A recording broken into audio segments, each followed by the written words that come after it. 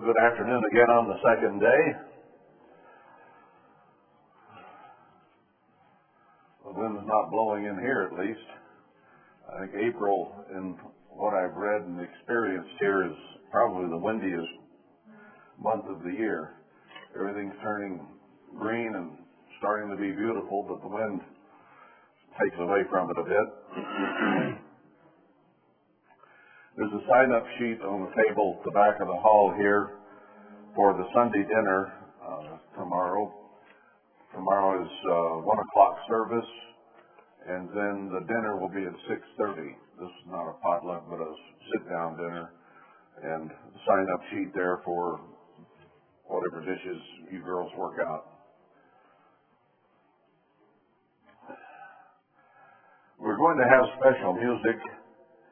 It will be sung by a Congregation of God choir. Just wait a minute. I'm making this sound like a big deal. Congregation of God choir. And indeed it is. It's nice always to hear music performed. But I think the words in this are sufficiently important that I'm going to read it to you ahead of time. Maybe we should always print out the special music. Gloria's done that for me because I'm sitting behind here and my hearing isn't all that great anyway. And it helps to have the words to follow so I can hear it better. This is entitled The Days of Elijah. It says, "These are the days of Elijah declaring the word of the eternal. These are the days of your servant Moses." I found it interesting. I saw an article this morning on the alternative website that was comparing what's happening to America today to what happened to Egypt. It was a YouTube film, so I didn't watch it, but it caught my eye. The difference being, of course, God is going to deliver his spiritual Israel, the church, but physical Israel now is going into, not out of, but into captivity. So it's similar, but a different situation.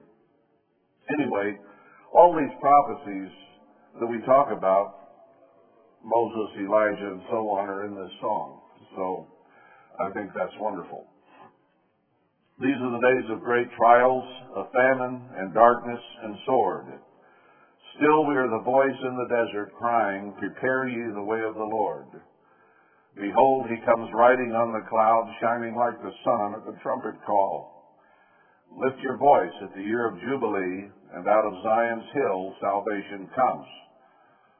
These are the days of Ezekiel, prophecies being fulfilled. And these are the days of your servant David, rebuilding the temple of praise. And these are the days of the harvest. The wheat fields are white in your world, and we're the laborers in your vineyard, declaring the word of the eternal." And in the chorus again, "Behold, he comes riding on the cloud, shining like the sun at the trumpet call. Lift your voice at the year of Jubilee, and out of Zion's hill salvation comes." So the choir will now sing this.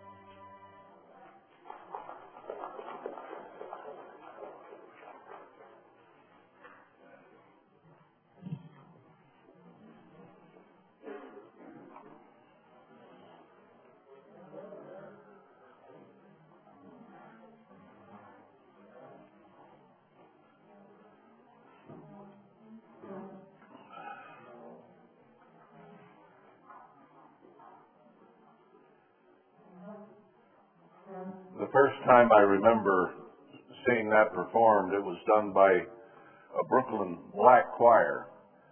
And boy, did they get into it. Gloria's trying to get us state Israelites to kind of do some of that. And that's fine. Good luck. But it comes so natural to those people as a race. I remember being in Africa and seeing people singing just these hymns. I think I mentioned this not too long ago. And in the South African congregation, they were mostly white and descendants of the Dutch, and probably even more conservative in some ways than we are. But then in Kenya and Namibia and other places I went, wherever, we would sing these hymns out of this book, and I'm telling you what, they were moving with the music and waving and even clapping, and it's just in them. And it's a beautiful thing. It really is. I found it inspiring. But this is great music. It reflects an awful lot of the things in the prophecies that we talk about and where salvation is coming from. So I do appreciate you doing that. Let's go back to Exodus 12 where we left off yesterday. We got down through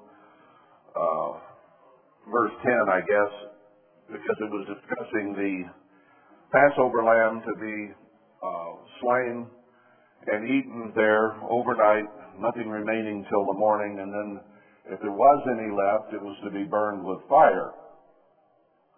Then it goes on and picks it up in verse 11 and shows the how and the why and the meaning thereof from there on down.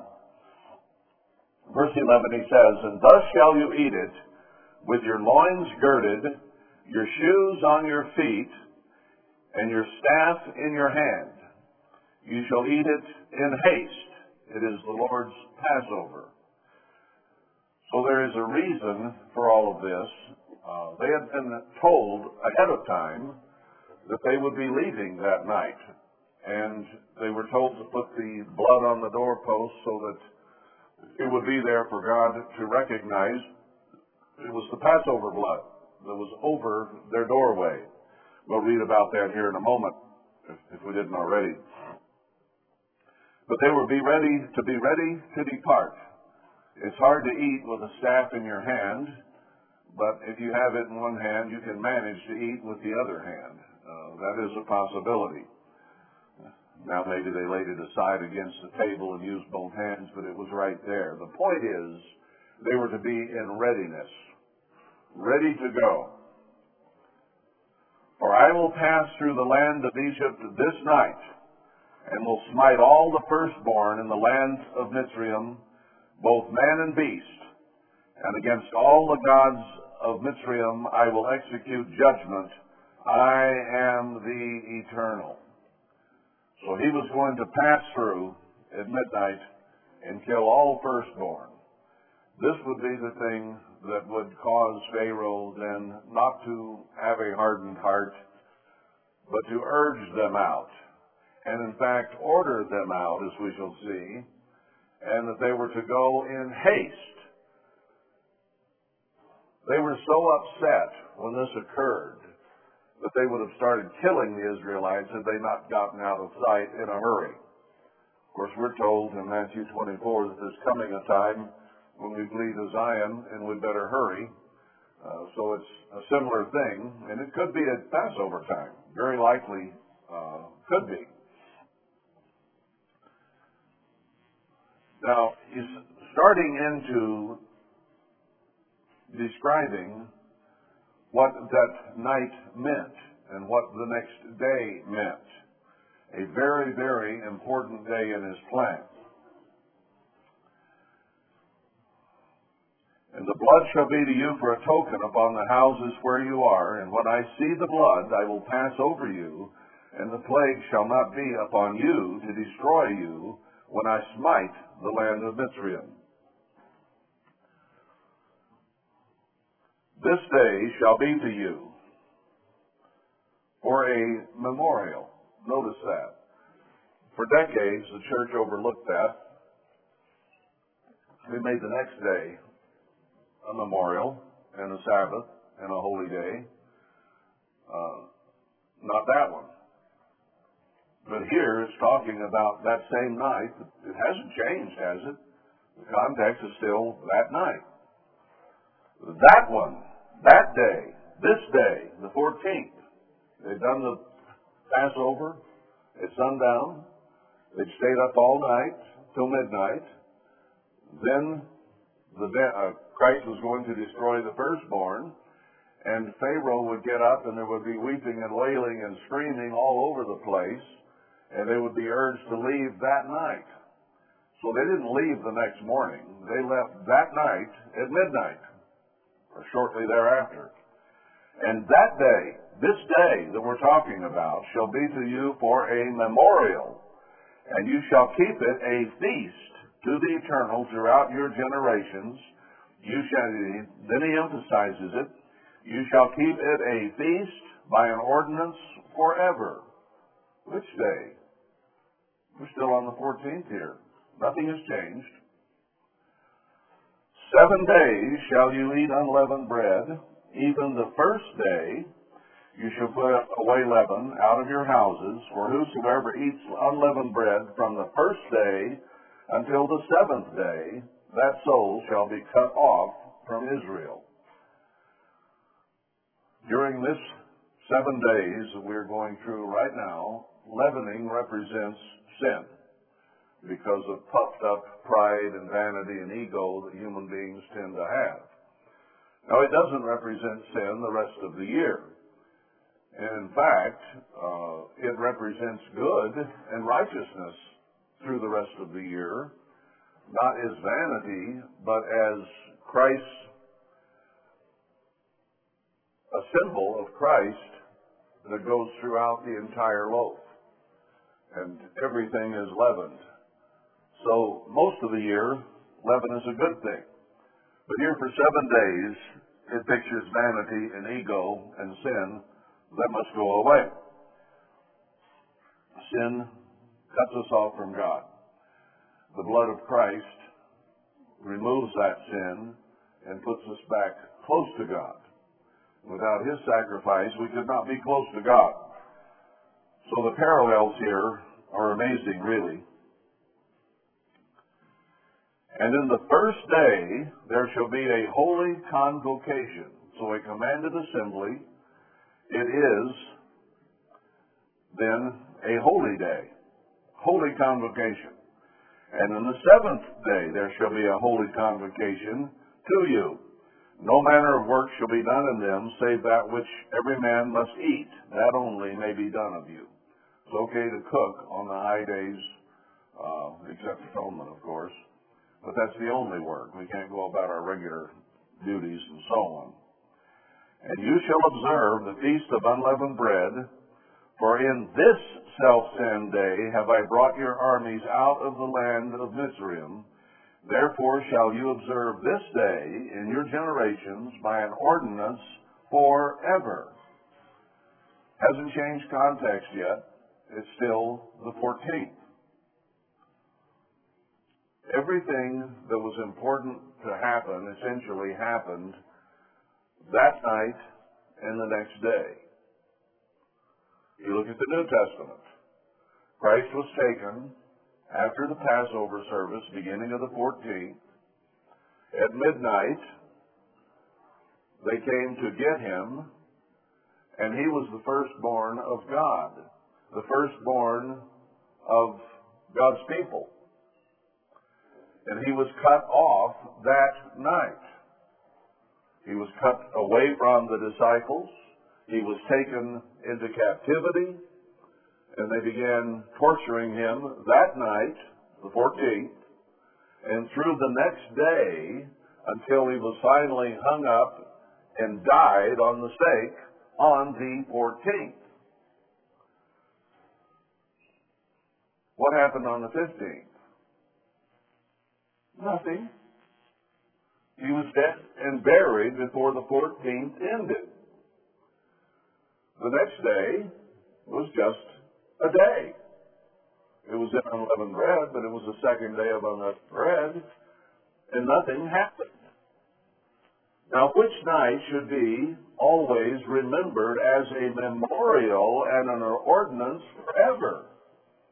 The one that they kept the Passover on, the night they were sprung from captivity, the night they began to leave and spoil the Egyptians, as we'll read here in a moment. That was the night to be much remembered. That's the night they were released. It wasn't the next night. It was that night. And he tells us that here in verse 18, lest there be any mistake. In the first month, on the 14th day of the month, at even, at the beginning of the 14th, you shall eat unleavened bread until the 21st day of the month at even, the beginning of the 21st. At even, just like it was the beginning of the 14th. So what do you have? 14th, beginning at sundown, of the going into the 14th. 14, 15, 16, 17, 18, 19, 20 is 7 days. So as the sun goes down beginning the 21st, you're done. You had 7 days. Makes it very clear here, those 7 days, Ezekiel calls it the Feast of 7 days, not 8. We kept 8. Passover, and then a donut and pizza day, and then 7 more days of unleavened bread. Now, why would you have a donut and pizza day the day that Christ is being tortured and crucified? That day, our thoughts should be on him and what he's doing for us.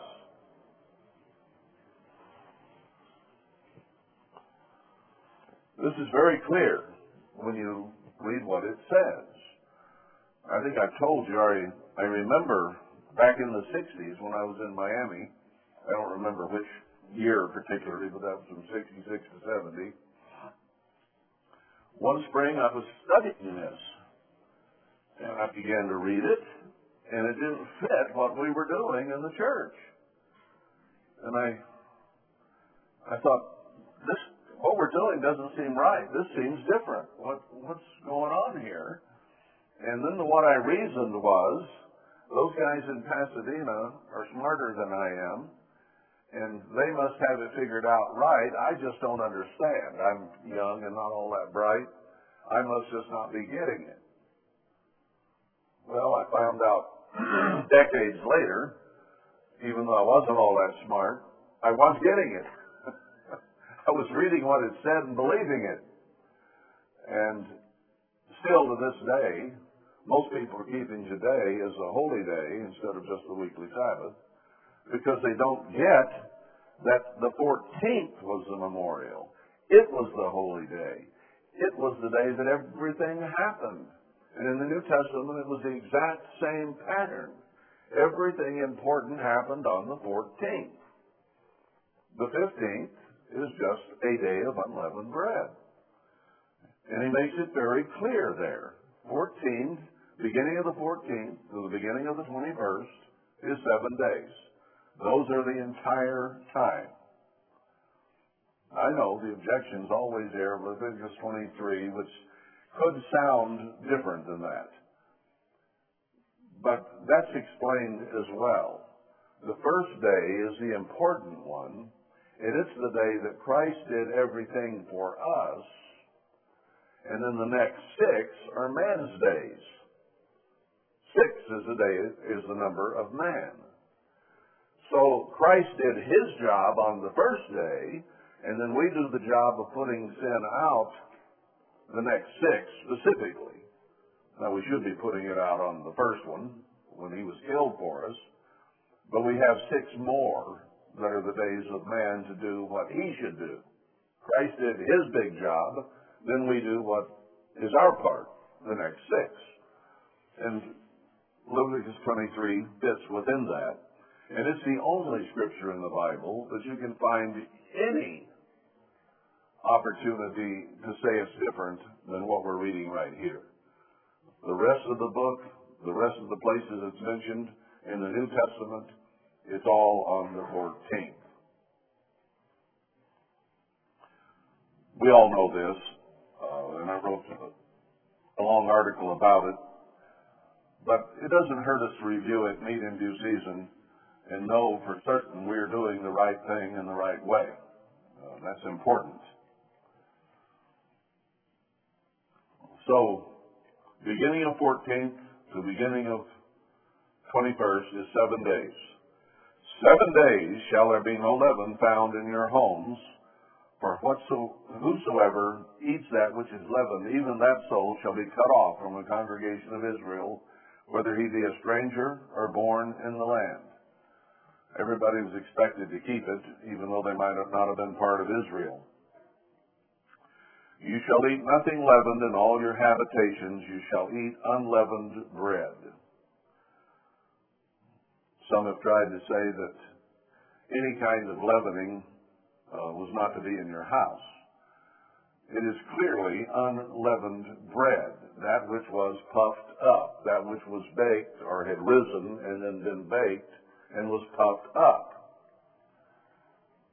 A box of baking soda sitting in the back of your refrigerator that's there to take odors out of the fridge is not leavening, and you're not going to eat it.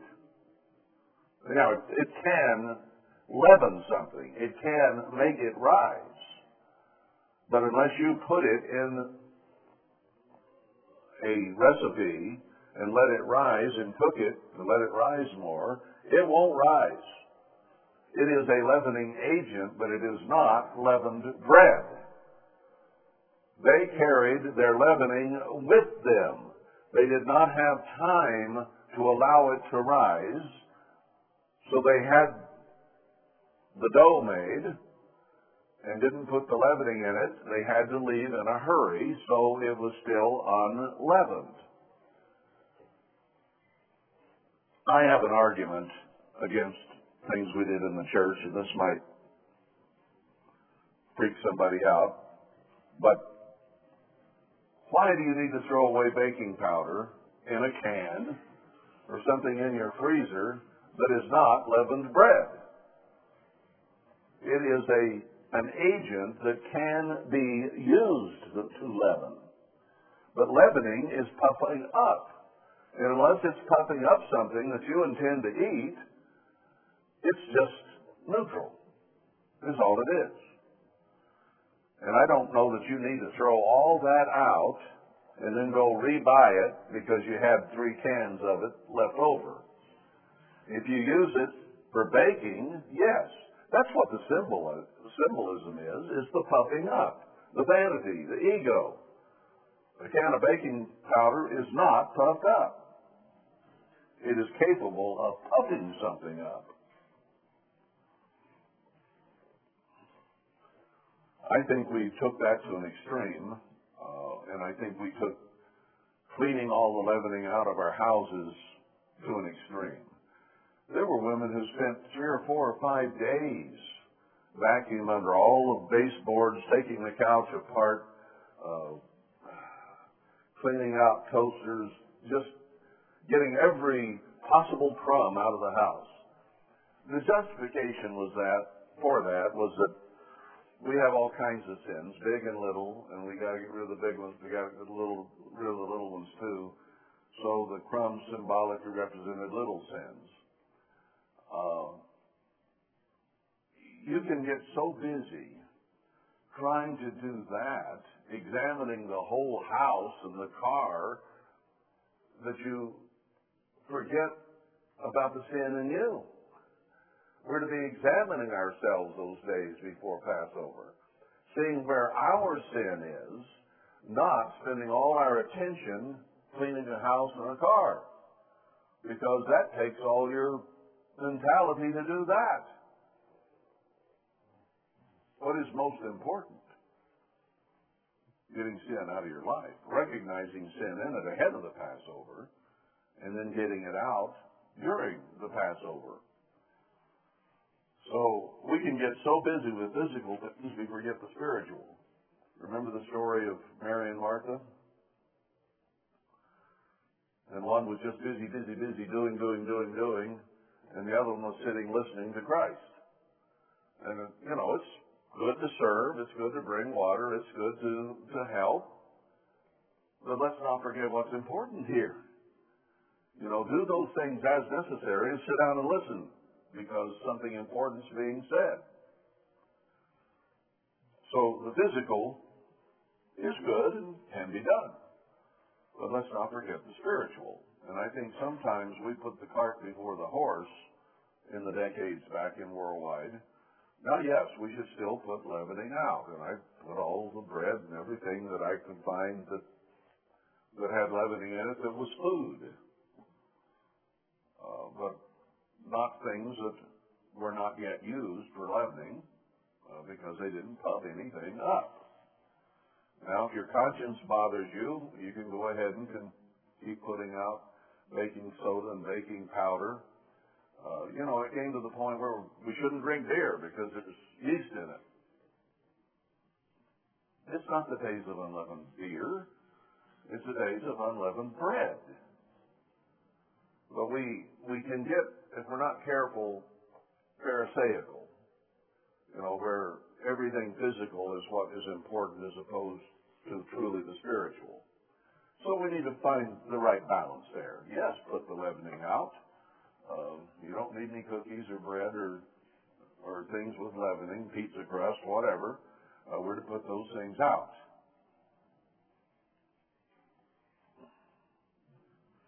Anyway, enough of my rant. But I think we need to understand and find the balance in these things.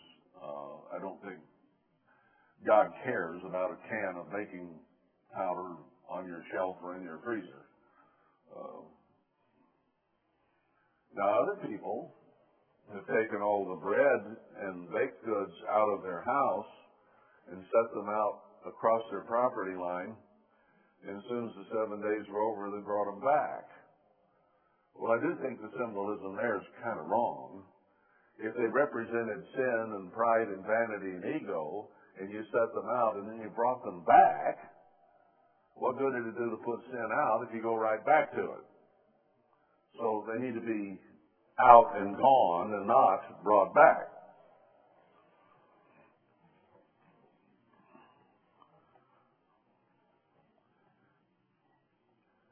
Verse 21, Then Moses called for all the elders of Israel and said to them, Drown and take you a lamb according to your families and kill the Passover. And take a bunch of hyssop and dip it in the blood that is in the basin, and strike the lintel and the two side posts with the blood that is in the basin, and none of you shall go out at the door of his house until the morning. Now they were told to be ready to go at midnight. They were told then to put the blood on the doorpost and the lintel, and not to go out till morning. But they left before sunup. They left at midnight. Well, shortly after, because the firstborn were killed at midnight, and then word went back and forth, so it took a little while. But after midnight, you could say, is morning. We do today. It turns from p.m. to a.m. at midnight. So, whatever it be, they were to be prepared to stay in the house all night long, if need be. But if the word came, they had their shoes and their staff for a reason. They were to be packed and ready to go out the door. So I don't think there's a contradiction there.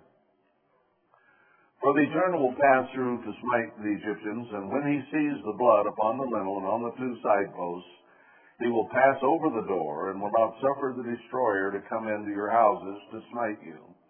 That's why we keep the Passover as a remembrance of Christ shedding his blood for us, and we come under his protection. Nobody else does. understand that the world out here around us lives by time and chance. Whatever happens to them, happens to them.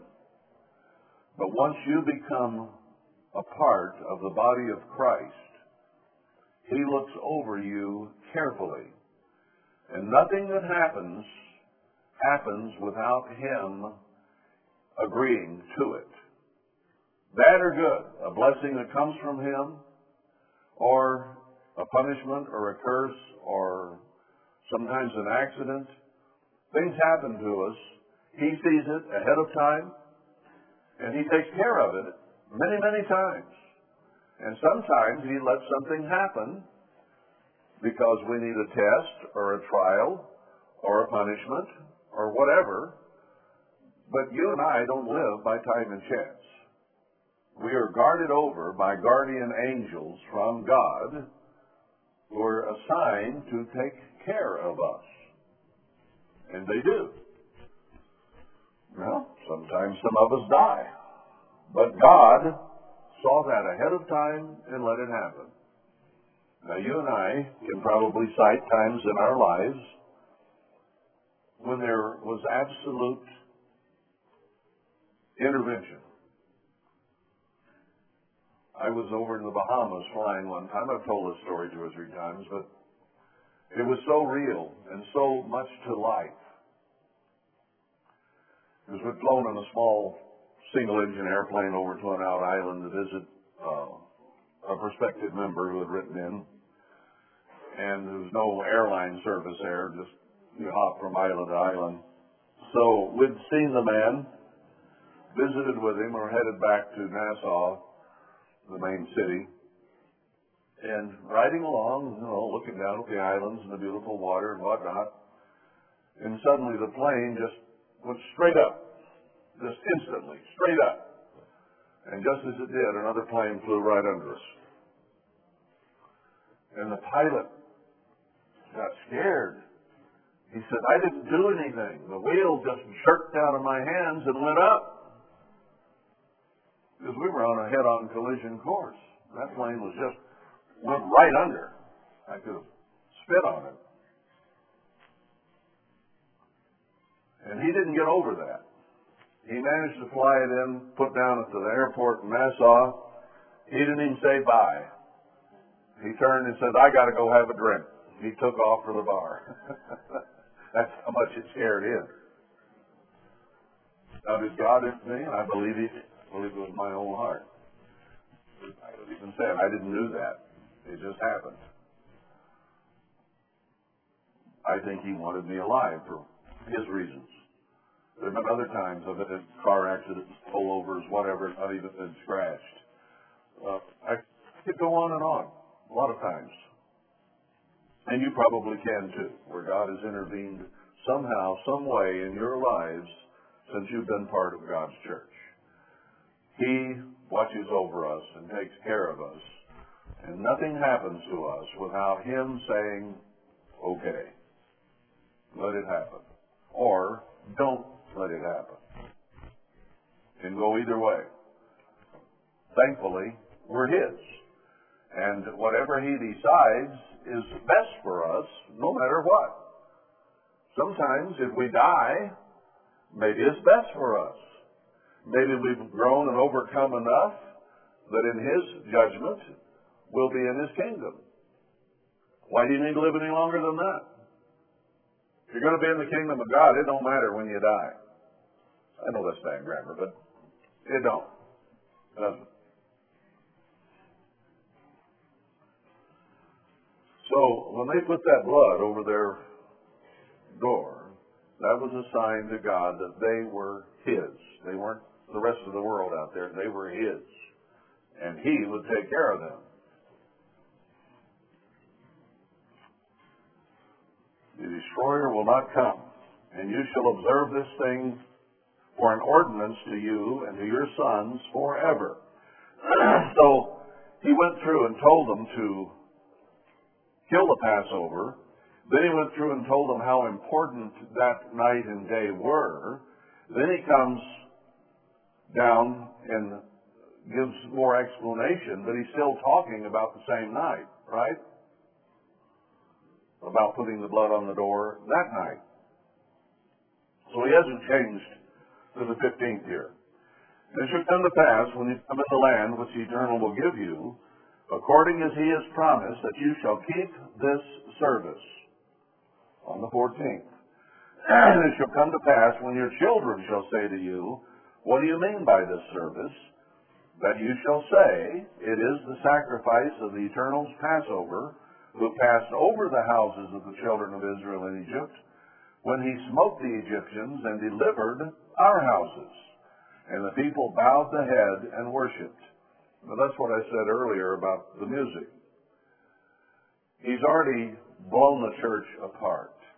Now he is going to gather his remnant and protect them, the ones keeping the Passover, who are doing it in the right attitude and manner, circumspectly according to his will and purpose.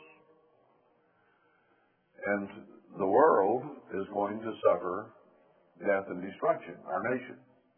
That's coming next. So he's going to protect one group while the rest are annihilated. Just like Mithraim or Egypt were.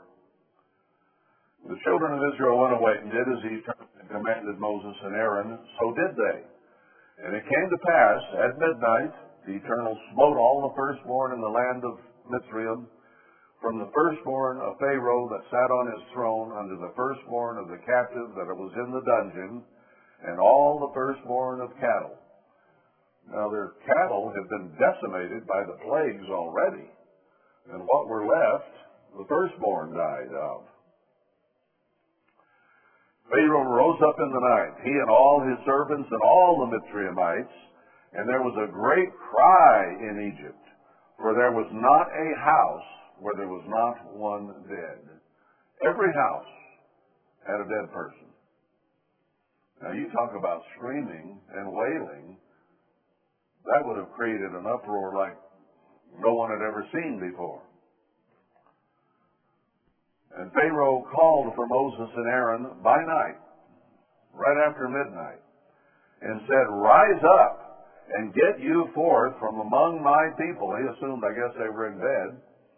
No, they were standing there with their staff in their hand, ready to go, knowing that this was going to happen at midnight. You think you could have slept when you're going to be running for your life? No, they were still awake.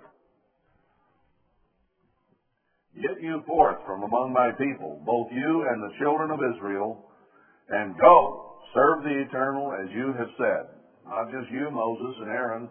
Take all your people with you. Get them out of here. Take your flocks and your herds, as you have said, and be gone. It bless me also. I think that's a funny postscript, really. The man was so terrified, so bewildered, so scared, that he even asked for their blessing. So he recognized on some level that their God was bigger than all of his gods put together. He could do this. And the Egyptians were urgent upon the people. Urgent probably is not an adequate word there. They were demanding, hurry, get gone. We have just lost our children. We don't want to see you ever again. That they might send them out of the land in haste, for they said, we be all dead men. Now, I'm sure they had lost some during the plagues. And now every house lost the firstborn. And their cattle lost their firstborn. And they could see that if they didn't get rid of these Israelites, they'd all be dead. And the people took their dough before it was leavened, their kneading troughs being bound up in their clothes upon their shoulders. I suspect that they had probably sourdough was the way they leavened their bread. And they hadn't put it in to cause it to rise yet. They did that probably before they went to bed usually. So it would be risen by morning. They didn't put it in there. They just put it on the kneading troughs, bound it up in their clothes on their shoulders, and took off.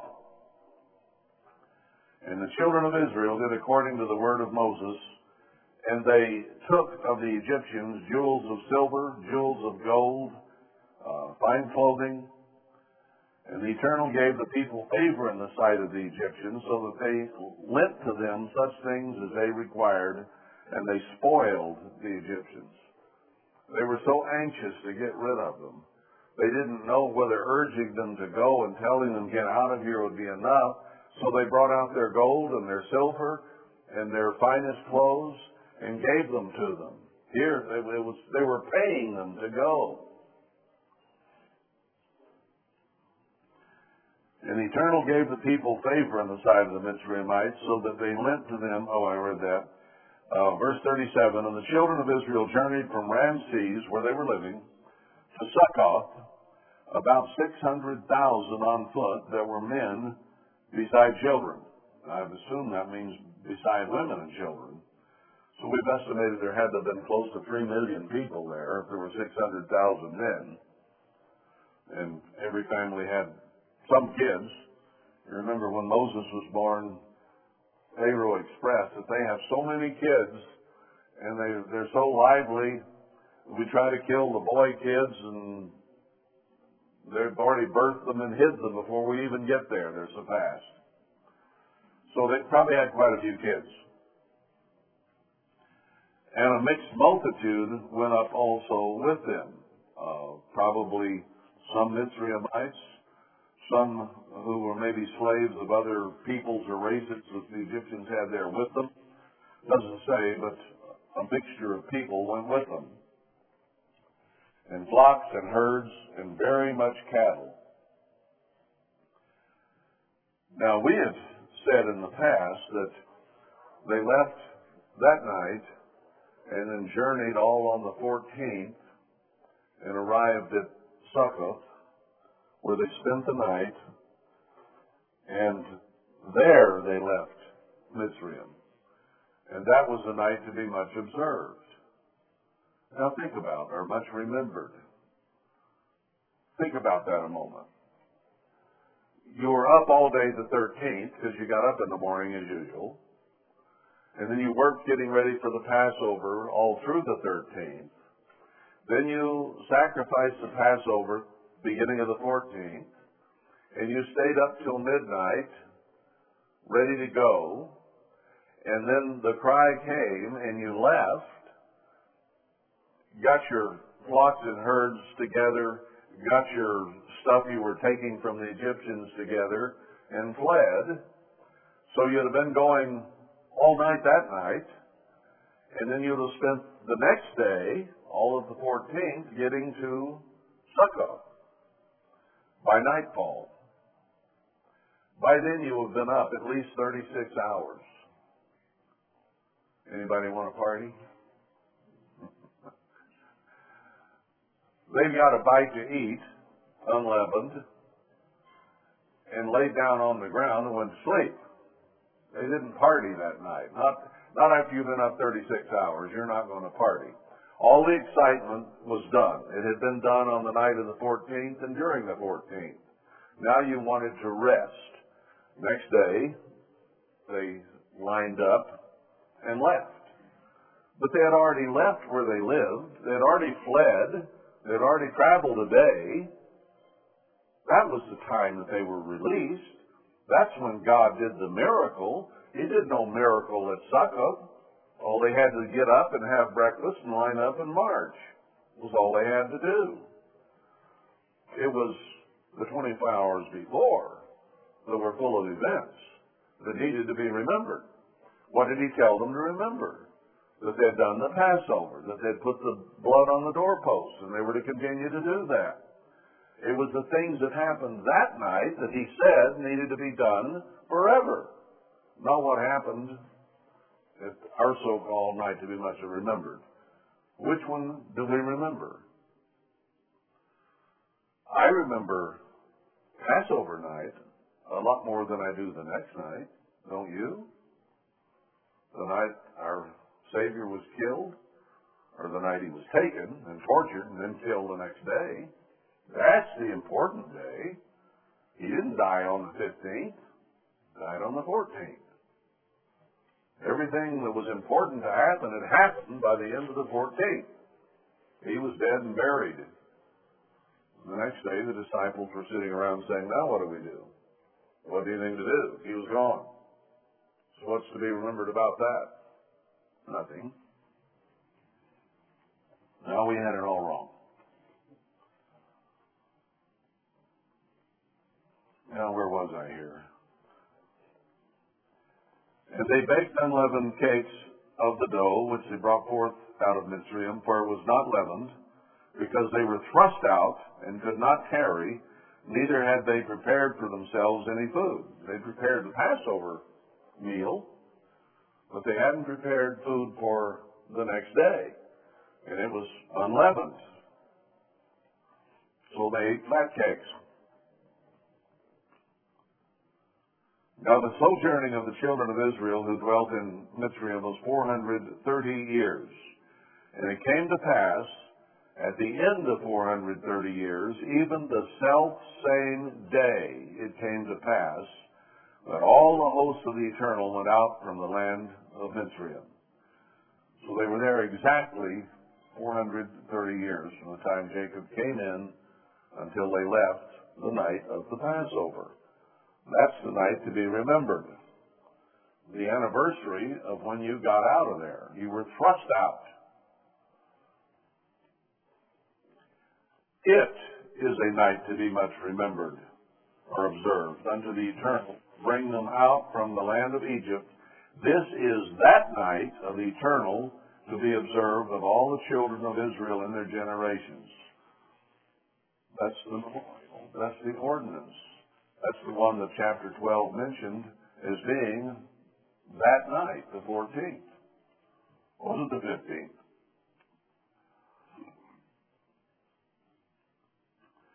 And the Eternal said to Moses and Aaron, this is the ordinance of the Passover. So that's the ordinance, was Passover night. There shall no stranger eat thereof. Therefore we don't have anyone who has not been repented and baptized partake of the Passover service.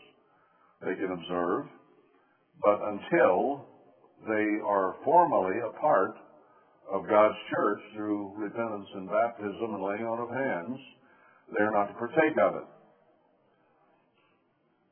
But every man, because it does not yet apply, you see, they might be heading there, they might be going to be baptized, but, you know, a baby is never born unless it's conceived. It just doesn't happen. No baby has ever been born that wasn't conceived. And once they are conceived, they will be born or become a miscarriage. Because once that conception occurs, something has to happen, and it starts happening. There's a lot of girls who wish it hadn't, but it does anyway. So once you are repentant, baptized, and have the laying on of hands whereby God conceives you with His Spirit, there is a life there, a spirit life there, that has just been started, conceived. Now, there's no going back. You can't get unconceived once that happens. You got to grow. Now, once that happens, we need to understand that is our one and only chance. Once a baby is conceived in its mother's womb, it will either live or die. The same is true spiritually. Once you make that step to be part of the congregation of God, His people, the bride of Christ, the 144,000, is what you were conceived to be part of. And if you stop growing at any point and become spiritually dead, quit getting a bad attitude, whatever, and quit growing toward birth, then you can't be in the kingdom of God. You become a spiritual miscarriage. So we only get one chance. We don't get 3 or 4 or 5 or 6. Once we're conceived, we have to either be born into the kingdom of God at the resurrection or go to the lake of fire. One of the two. This is our chance. Just like that physical baby. One chance. Either got to grow and be born or die and become a miscarriage. God has made a perfect symbolism there of the spiritual side. And it doesn't hurt us to be reminded of that, because how many in the last 30 years have died on the vine or have gone back into their former life or their Protestant churches or whatever, but the spirit life in them that was engendered is no longer growing. And they're in serious jeopardy of missing out on the kingdom of God. Now, if they go into the tribulation and wake up and repent, God is always willing to forgive. But boy, that'll be a tough way to learn, won't it? And then die as a martyr. Your blood crying out from the ground, as the book of Revelation says. This is important. He goes through and he explains it. Explains it once, then he goes through it again. Verse 44, but every man's servant that is bought for money, when you have circumcised him, then shall he eat thereof. So circumcision was something that God gave to the Israelites, and someone who came to be part of their society had to go through physical circumcision in order to partake of the Passover. We have to go through circumcision of the heart and conversion, then we can partake of the Passover. Physical circumcision means nothing today. Paul said that. Said circumcision is nothing. It no longer counts except circumcision of the heart. We have to be cut to the heart and repent of our way of thinking and the world's way of thinking and live a different way. So the physical circumcision back then had that meaning, the circumcision of the heart today. A foreigner and a hired servant shall not eat thereof. In one house shall it be eaten. You shall not carry forth anything of flesh abroad out of the house, neither shall you break a bone thereof. Christ had no broken bones. He said there in the Psalm, he could tell all his bones. He could see his bones. They'd stripped the flesh off so bad, he could see the bones in his hands and arms and legs. But none of them were broken. So don't break the bones here either. The symbolism carries forward to him so beautifully. And the congregation of Israel shall keep it. And when a stranger shall sojourn with you and will keep the Passover to the eternal, let all his males be circumcised, and then let him come near and keep it. And he shall be as one that is born in the land, for no uncircumcised person shall eat thereof. Now Paul reiterates this there in Romans 11, where he says that the Gentiles can be grafted in. They may not be blood Israelites, but he says it doesn't matter when it comes to conversion and being part of God's family and part of God's kingdom. Race means nothing, because anybody can repent, no matter what color their skin or hair, and become part of what God is doing. Then they become a spiritual Israelite, whether physical or not. And in the kingdom of people think, well, because I'm a blood Israelite, then I'm important above the Gentiles. No, you're not. Makes no difference whatever. In the kingdom of God, when he makes up the 12 tribes of 12,000 from each as a spiritual designation, let's say it's the tribe of Dan. There will be people there who have some original spiritual blood of Dan, probably. There'll be some there that are black, or yellow, or brown. And even the apostles themselves will not be over the tribe from what their physical lineage on the earth was. Because the 12 apostles are to be over the 12 tribes. And some of them were brothers. So they may have both been, let's say, of the tribe of Issachar. The one will be over one of the 12 tribes, and another one over another of the 12. So they won't be blood as a designation in the kingdom of God.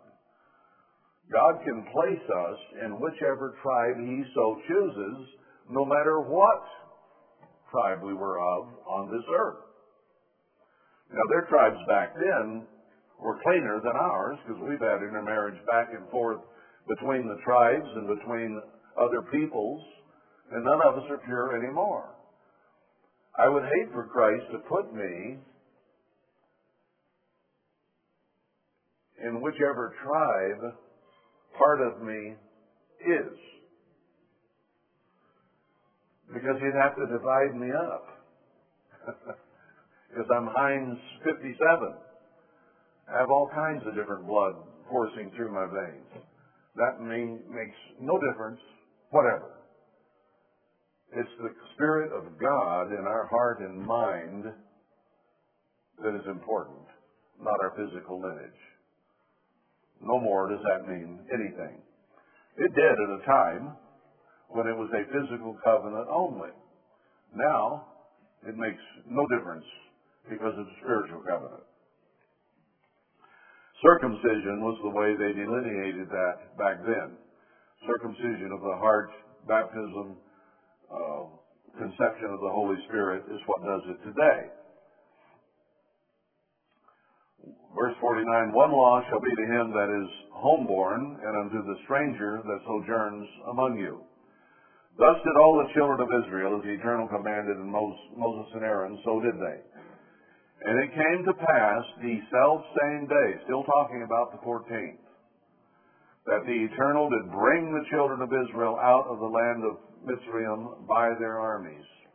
Army just means all of them together. They left their physical separate dwellings and all headed for the place that had been set aside so that they could become organized. That was Succoth. They were fleeing as individual families. You know, here comes one and here comes another one, and you're all going there. Next morning, they got all lined up in rows of tens and hundreds and thousands and began marching. But they'd already left where they lived. They'd already left the Mitzrayimites behind on the 14th, the night of the 14th, and through the day of the 14th. So they were there, prearranged, and it had all been set up ahead of time, how they would march out. Captains of tens, captains of hundreds, all that had been set up ahead of time. So all they had to do was line up like they'd been told to, and then go from there. If I tell you, we're all going to leave St. George tonight, and we're going to figure out how to get to where? Phoenix by morning. We'd all jump in our cars, we'd all leave separately, and we'd pass each other back and forth, and then we'd be in Phoenix by morning. Then we would gather up and go as a group instead of as individuals. That's what happened there. They left. They were gone. That was the night that was exciting and to be remembered. The Eternal spoke to Moses, saying, sanctify to me all the firstborn, whatsoever opens the womb among the children of Israel, both of men and of beasts, it is mine. So he killed all the firstborn of the Egyptians, and then he took all the firstborn of Israel to be his. Now Christ is we're considered the firstborn in the New Testament, right? The church. Christ being the first of the firstborn. But we're still considered the firstborn. So the symbolism moves from the Old Testament, where he designated physical firstborn, to spiritual firstborn will be in the kingdom of God. And Moses said to the people, remember this day in which you came out from Mitzrayim, out of the house of bondage, for by strength of hand the Eternal brought you out from this place. There shall no leavened bread be eaten. This day came you out in the month Adar. That's easy. When did he spring them? When was his strength of hand shown? Midnight that night. The strength of his hand killed all the Egyptian firstborn and caused Pharaoh and all the people to say, get out of here now. That's when his strength was shown. That was the night of his power. Next night was sleep, eat, and continue the journey. The excitement was over. Well, not quite. A few days later, they went across the Red Sea, and there was some more excitement. But the excitement of that night was the key. And that's the day that God says they came out, on the 14th. And it shall be when the Eternal shall bring you into the land of the Canaanites and all these other nations, that you're to keep this. 7 days shall you eat unleavened bread, not one evening, the day's interruption, and then 7 more. 7 days total. And it'll be a feast to the Eternal. He reiterates, verse 7, 7 days. No leavened bread be seen, neither be in your quarters for 7 days. And you shall show your son in that day, saying, this is done because of that which the Eternal did to me when I came forth out of Mitzrayim. It will be for a sign to you upon your hand, for a memorial between your eyes, and the Eternal's law may be in your mouth, for with a strong hand has he brought you out of Mitzrayim. So the strong hand was the night of the 14th. After that, they just marched on their own power, right? They had no power to leave until the power of God was shown. Then they were to remove, to be gone. And that's the ordinance they keep in a season from year to year. Not the 15th. Well, that's pretty much the time I have, but I wanted to get through that much and show how important the Passover is that we kept. And yesterday was the day to be much remembered, the night of the 14th and yesterday. Today's just a weekly Sabbath. Still a holy time, still a holy day, but it's just a weekly Sabbath. It has no meaning beyond that. It's the second day of unleavened bread. We got 5 more to go. So we don't have to keep eating. 8, I mean. Well, we can keep eating too. Let's go do that.